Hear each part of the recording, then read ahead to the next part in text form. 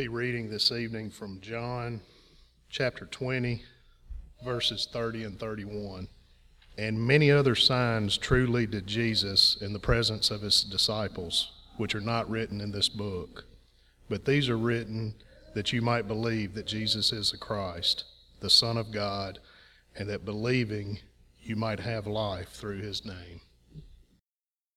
Good evening and welcome again to our worship service. We're grateful for your presence. We're thankful for the opportunity to be together tonight to worship God in spirit and in truth. We have a number of people who are away for the holiday weekend. We want to remember them in our prayers as they journey, and we look forward to seeing them back safe very, very soon. I want to just very quickly mention in our SOS meeting this evening or this afternoon, Chris Watson spoke. And he talked about things to expect when going to college. And we just had a few of our young people that attended tonight, and I know that this was probably poor planning on my part because it is a holiday weekend. But Chris did an outstanding job talking about some of the things that, as young people, you need to expect when you go away to college. And a lot of the things that he talked about are applicable even to those who are in high school. And so I told Chris that we're going to have him back again very soon, in the next couple of weeks or so, because we want all of our young people to hear the presentation that he made. He put a lot of time and effort into getting an outline together, and I think that all of our young folks would benefit from the presentation that he made. So we do appreciate him and look forward to hearing him again in the next couple of weeks or so. In our study tonight, we're going to be looking at John chapter 20, verses 30 and 31. The theme of our study tonight, that you may believe. And ultimately, what the Bible should do for us is spawn belief in the Lord Jesus Christ.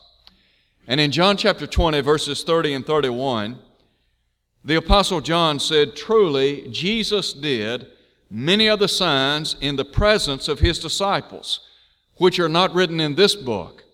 But these are written that you may believe that Jesus is the Christ, the Son of God, and that believing you may have life in his name." What you believe about Jesus Christ will impact your eternal destiny. There are a lot of people in our world today that question the nature of Christ. And so what we want to do is note what John recorded in verses 30 and 31, emphasizing the fact that you may believe. The first thing that I think we see in looking at our lesson text is the Messiah, the Savior. John said, "Truly, Jesus did." A couple of things that I think maybe we would do well to remember or think about in light of what John has recorded here. And that is the focal point of the book of John, the focal point in the other three gospel narratives is Jesus Christ. He is the thrust of what the writers are talking about. And over again in Matthew, Mark, Luke, and yes, even John, the emphasis is on Jesus Christ. For example, when you begin looking in chapter 1 at verse 1, the Bible says, "In the beginning was the Word." The Word, we know, was Jesus Christ. That is, He is the eternal Logos. Now, John is going to go to great lengths to stress the deity of Christ. And we're going to talk about his deity in just a moment. But when you begin looking at the book of John, you need to understand that Christ is the focal point. And that everything that is recorded in the book of John, as well as in Matthew, Mark, Luke, is recorded in an effort to encourage people to put their faith and trust in the Son of God. Well, what about the book of John? What about the deity of Jesus Christ? Well, in John chapter 1, At verse 1, John said, "In the beginning was the Word, and the Word was with God, and the Word was God. The same was in the beginning with God. All things were made through Him, and without Him was not anything made that was made." In verse 4, "In Him was life, and the life was the light of men." In verse 14, "The Word became flesh and dwelt among us, and we beheld His glory. Glory as of the only begotten of the Father, full of grace and truth." And so we are introduced to the Logos, this eternal being. As a matter of fact, when you look at John chapter 1, and John identifies Jesus as the Word, the eternal Logos. You can go back to Micah chapter 5 at verse 2, and Micah foretells of the birthplace of the Christ, that being Bethlehem. And Micah said, speaking of the coming of the Messiah, "Whose goings forth are from of old, even from everlasting." We talk about the deity of Christ and the fact that He is the second member of the Godhead. Paul wrote in Colossians 1 verse 15 that He is the image of the invisible God, the firstborn over all creation. Well, that's the one that John is talking about. That's the one that John wants you to put your faith in or your trust in. What about some of the declarations about the one we call Jesus? Well, in John chapter 1, at verse 29, John the Baptizer identified Jesus as the Lamb of God, which he said takes away the sin of the world. In verse 41, the statement is made concerning Jesus that He was or is the Messiah, which is translated the Christ. And the Christ simply means the Anointed One. And the idea is that the Messiah would be the Christ, the Anointed One, the one who would ultimately fulfill the words of the prophets. Over in John chapter 6 at verse 27, Jesus is identified as the Son of Man. In John chapter 6 verse 69, He is called the Son of the living God. And then also in John chapter 20 at verse 28, Thomas identifies Jesus as Lord and God. Well, this is the one that we're talking about. This is the one that John said truly Jesus did. Everything that Jesus did, every word that He spoke, every work that He engaged in, was in an effort to accomplish the will of Almighty God. You remember what Jesus said in John 4, verse 34, "My work, my meat is to do the will of Him who sent me." In John 6, verse 38, He said, "I came down from heaven not to do my own will, but the will of the Father who sent me." Jesus came to accomplish the will of God. And so standing in the shadow of the cross in John 17 at verse 4, He could say, "I have finished the work which you have given me to do." Christ came to execute the will of God on earth. And then what about some of the declarations that Jesus made about Himself? When you begin to look at the book of John, you'll find Jesus identifying Himself as the Messiah, as the Christ, the Son of God. Well, what about Jesus? What about His affirmations concerning His deity or His work? In John chapter 6 at verse 35, Jesus said, "I am the bread of life." In John chapter 8 at verse 12, He said, "I am the light of the world." In John 8 verse 58, He said, "Before Abraham was, I am." And this really is simply an acknowledgement of the fact that He is an eternal being. In other words, before Abraham ever existed, I am. I existed. And so Jesus calls Himself the I am. In John 10 at verse 4, Jesus said, "I am the door." In John 10 at verse 11, He said, "I am the good shepherd." In John 14 at verse 6, Jesus said, "I am the way, the truth, and the life. No man cometh unto the Father but by me." In John chapter 11, Jesus said, "I am the resurrection and the life." When you begin to examine the book of John, you'll find that there are 7 I am statements made by Jesus about himself. And so we talk about the declarations about Christ. In other words, what people were saying about him. But then we hear from his own lips that he is, in fact, deity. There's a second thing that I want us to see in our lesson text. We think about the Messiah or the Savior, but then John talks about the miracles or the signs that he performed. What about the signs or the miracles that Jesus performed? There are 7 miracles recorded in the Gospel of John. Each and every miracle attests to his deity. In other words, the miracles or the signs that Jesus performed while on earth authenticated the fact that he was who he claimed to be, and that was the Son of God. The miracles validated his deity. Now, we live in a day and time when people will sometimes talk about a particular event occurred, and that was a miracle. I was watching a basketball game the other night, Cleveland and Orlando. 1 second left on the clock, and LeBron James throws up a ball, and it goes in. And Cleveland beats Orlando at the buzzer.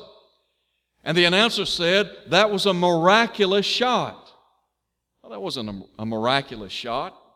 The age of miracles has passed. It might have been a lucky shot.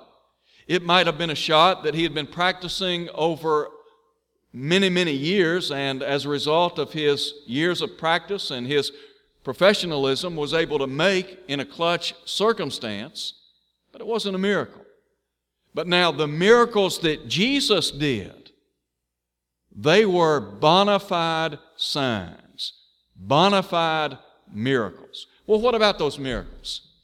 Well, in John chapter 2, in verses 1 through 11, the very first miracle that Jesus performed was at a marriage feast in Cana of Galilee. And there Jesus turned water into wine. And really, the various miracles that Jesus did demonstrated his power in the various realms or spheres of life. In this instance, it demonstrated his power over matter. Think about Jesus taking water and turning it into wine. Now, I listen to some of these guys on television today, and I, like many of you, have seen individuals purport to be able to perform miracles. I haven't seen any of these guys turn water into wine. As a matter of fact, I have not seen them be able to duplicate any of the miracles or the apostles, for that matter. And the reason is because they're nothing more than modern-day charlatans. They're frauds. They can't perform a miracle. But Jesus did, in fact, perform many miracles. As a matter of fact, John said, truly, Jesus did many other signs, many other miracles, which are not written in this book. But the ones that are written serve a purpose. Well, the first miracle that Jesus did demonstrated his power over matter, and not just matter, but also over quality. Because at that marriage feast in Cana of Galilee, he turned water into wine, and the statement was made that it was the best of wines. Now, this is really not a part of our lesson, but let me just make this statement. I don't think that Jesus here was turning water into alcoholic beverages. In no way, shape, form, or fashion do I believe that Jesus ever sanctioned the imbibing of alcoholic beverages. But that's another lesson, but nonetheless, I do think it's something we need to point out. Now, over in John chapter 4, we read of Jesus demonstrating his power over distance. In John chapter 4, the occasion is a nobleman's son is sick. Jesus is in Cana. The nobleman's son is in Capernaum, a distance of about 20 miles. And do you know what Jesus did? He healed this nobleman's son. Now, you show me somebody that has that kind of power today, Well, again, the fact of the matter is, no one does have that kind of power. Another miracle that Jesus performed demonstrated His power over nature. In John chapter 6, we read of Jesus walking on water. Can you imagine somebody walking on water? There may be people today that think they have that kind of power, but again, the fact of the matter is they just don't have that kind of power. But Jesus walked on water. As a matter of fact, not only did He demonstrate His power over nature in that realm, but you can read Matthew, Mark, Luke, and John, or Matthew, Mark, and Luke, and you'll see where even the winds and the waves were under His submissive voice. Again, attesting to His deity. In John chapter 6, we find Jesus also demonstrating His power over quantity. In the 6th chapter of John, you read of Jesus with His disciples, and they're hungry. And so Jesus takes 5 barley loaves and 2 small fish and feeds about 5,000 people. That again attests to His deity. In John chapter 5, we read of a man who was paralyzed. He was called a paralytic. He had been paralyzed for 38 years. And do you know what Jesus did? He healed that man. In John chapter 9, we read about a man that had been born blind. As a matter of fact, it was well known. And the question was asked Jesus, Master, who sinned, this man or his parents, that he was born blind? Well, he wasn't born blind because his parents had sinned. He was simply born into a world that is replete with human suffering, disease, illness, etc. But nonetheless, Jesus took this man that had been born blind and He healed him. Show me somebody today that has the ability to duplicate the miracles that Jesus did in the first century. I don't think you'll be able to find one. And then, to me, the crowning achievement or the crowning miracle that attested to the deity of Jesus is found in chapter 11. You remember the occasion word was sent to Jesus that he whom He had loved, Lazarus, was sick. Well, in the 11th chapter of the book of John, in his narration, the Apostle John says that Lazarus died. When Jesus made His way into town, Martha met Him first, and she said, Lord, if you had been here, our brother would not have died. And then Mary came, and she said basically the same thing. Lord, if you had been here, our brother would not have died. In John chapter 11, verse 35, it is said of Jesus that He wept. And I think when Jesus saw what death had done to the human family, the hurt, the sorrow, the pain associated with that, He shed tears. And so Jesus then goes out to the cemetery. He goes to the tomb. He commands that the entrance or commands that the stone be removed that has sealed the tomb. Here's what was said. Lord, he's been dead for 4 days. And what they were saying was, if you remove the stone from the tomb, we're going to smell his body that is undergoing decomposition, because they said he stinks. Well, what did Jesus do? Jesus bowed His head and prayed to God the Father, and then He said, Lazarus, come forth. Now, Brother Marshall Keeble used to say that Jesus called Lazarus by name because if He had said to come forth from the grave, He would have emptied all the cemeteries, or emptied at least that cemetery. But the Bible tells us that Lazarus came forth. And you can read John chapter 11, and you'll find many of those people believed. I want to believe, had you and I been present at the tomb of Lazarus, and we had seen that crowning miracle, the fact that Jesus demonstrated His power over death. And remember, in context, Jesus said, I am the resurrection and the life. And John tells us in Revelation chapter 1, verse 18, that Jesus has the keys to the cemetery. And one day He'll unlock the cemetery doors, and every person that is in the grave as we speak will come forth. And Jesus said in John chapter 5, they'll come forth, some to the resurrection of life and some to the resurrection of condemnation. But I want to believe, had we been present, that we would have believed in the Son of God. Now, not everyone had a pure heart, because in the 11th chapter of the book of John, you'll find that there were some who went back and told the events that had taken place that day or on that occasion, and they began plotting and planning to put Him to death. But the signs, the miracles, the 7 signs or miracles that Jesus did as recorded by John were done so with a divine purpose in mind. What was that purpose? Well, that brings us to our third point, and that is the message or the Scriptures. Look again at what John said. Truly, Jesus did many other signs in the presence of His disciples, which are not written in this book. But these, He said, are written that you may believe that Jesus is the Christ, the Son of God, and that believing you may have life in His name.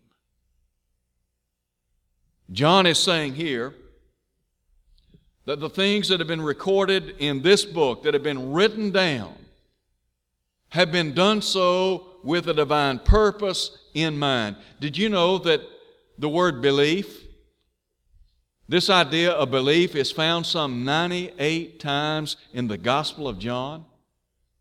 Does that not say something about the author's intent? That God is interested in people putting their faith, that He is interested in people putting their trust in the Son of God? Ultimately, all of us have to make a decision. We're going to have to decide, do we believe in the one called Christ? Or will we reject the claims of Scripture? There's no doubting the historical Jesus. I mean, you can go back and you can look at history and you'll find out there was a man named Jesus. The crux of the matter is, who was Jesus? Was He just some great teacher? Was He simply some type of social reformer? Was He just a compassionate individual interested in His contemporaries? Was He just some type of motivational preacher? Or was He the Son of God? You remember what John recorded in chapter 6 when Jesus said, I am the bread of life? Many of His disciples went back and walked no more with Him. And Jesus asked the question, will you also go away? Here's what Simon Peter said, Lord, to whom shall we go?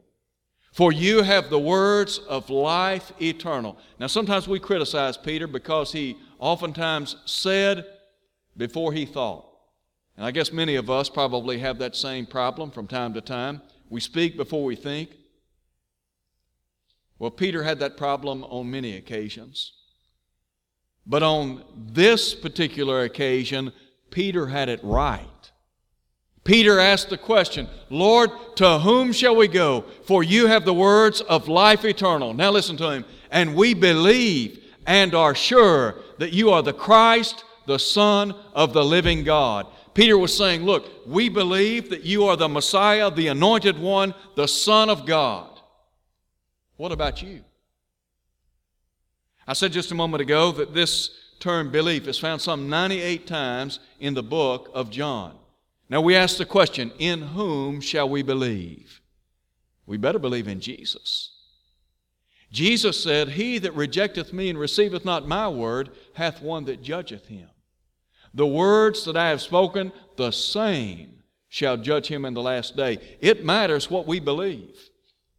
It matters in whom we believe.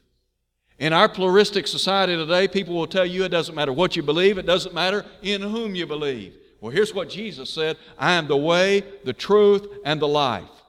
No man cometh unto the Father but by me. John 14:6. If you and I want to have a relationship with God the Father, we're going to have to go through Jesus Christ, the Son of God. And the only way to have that kind of relationship is to be born again. And so Jesus said in John chapter 3, "Verily, verily, I say to you, except a man is born again, he cannot see the kingdom of God." In verse 5, he said, "Except a man is born of water and of the Spirit, he cannot enter the kingdom of God." In verse 7, he said, "Marvel not that I say to you, you must be born again." When we're born again, we are then translated into the kingdom. The kingdom we're talking about is not physical in its domain. It is a spiritual kingdom. Jesus said in Luke chapter 17, verse 20, "It comes not with observation." You and I, we cannot define the geographical boundaries of the kingdom of God. The kingdom of God is the church, and those who are baptized into Christ, they are members of the church of Christ. They enter this divine kingdom. And so we ask the question, in whom shall we believe? Well, we need to believe in Jesus. Think about Thomas. You remember Thomas in John chapter 20? When Jesus initially appeared to the apostles, Thomas was not present. And Thomas said, "Listen, unless I see in his hands the print of the nails, and put my finger into the print of the nails, and put my finger into his side, I will not believe." 8 days later, Jesus appeared. And Jesus said to Thomas, "Reach your finger here and look at my hands. Reach your hand here and put it into my side. Do not be unbelieving, but believing." And Thomas answered and said to him, what? "My Lord and my God." Who do you believe in? In whom will you believe? You need to believe in Jesus. Well, a second question. We've asked the question, in whom shall we believe? We need to believe in Jesus. Why? Why do we need to believe in Jesus? Everlasting life. Look again at verse 31. "These are written," that is, these signs that Jesus performed, "have been written that you may believe that Jesus is the Christ, the Son of God, and that believing you may have life in His name." The whole Gospel of John has been penned so that you might come to a saving faith in the Son of God, so that you might put your faith and trust in Him, believing that He is the King of kings and Lord of lords, and that through your obedience to Him, you'll enjoy everlasting life. I said just a moment ago that what you think about Jesus, what you believe about Him, will ultimately impact your eternal destiny. I can't make you believe in Jesus. I can give you some valid, viable reasons for believing in Jesus, but I can't make you believe in the one called Jesus. You have to decide that on your own. Now, the reason you need to believe in Jesus, the reason you need to obey Jesus, is eternal life. In John chapter 3, verse 36, Jesus said that those who believe in Him have everlasting life. Those who fail to obey Him will not enjoy everlasting life. The Bible could be summed up in one word: salvation. It's all about your eternal destiny. And make no mistake about it, God is interested in the salvation of your eternal soul. If God did not care about you, if God was unconcerned about your spiritual state, He would never have sent Jesus to die on a cross. As a matter of fact, Paul said, "If God be for us, who can be against us? He that spared not His own Son, but delivered Him up for us freely." That's how much God loved us. He gave His only begotten Son. Here's what Jesus said in John chapter 3, verse 16. "For God so loved the world, that He gave His only begotten Son, that whosoever believeth in Him should not perish, but have everlasting life. For God sent not the Son into the world to condemn the world, but that the world through Him might be saved." The world's already under condemnation. Jesus came so that you might have life, and as He said in chapter 10, verse 10, have it more abundantly. What about you tonight? Do you enjoy an abundant life in Christ Jesus? The miracles that Jesus performed have been recorded in this book, this divine message that we call Scripture. And the whole purpose, the whole tenor of Scripture is to get you to the point of believing in the Son of God so that you will obey Him, so that you will live for Him, so that you will acknowledge, as Thomas did nearly 2,000 years ago, about Jesus, my Lord and my God. Is He your Lord and is He your God? If you've never obeyed the gospel, why not do that tonight? The Bible says that God would have all men to be saved and come to the knowledge of the truth, 1 Timothy 2 at verse 4. The Bible says God is not willing that any should perish, but that all should come to repentance, 2 Peter chapter 3 at verse 9. What about you? Will you come to Christ? What would you need to do? I said just a moment ago, you need to be born again. That is, you need to do as they did on Pentecost Day when Peter said, repent and be baptized, every one of you, in the name of Jesus Christ for the remission of your sins. When you do that, God will add you to the church, Acts 2:47. You'll enjoy every spiritual blessing known to man, Ephesians 1 verse 3. And if you'll live faithfully until death, the promise is the crown of life, Revelation 2 at verse 10.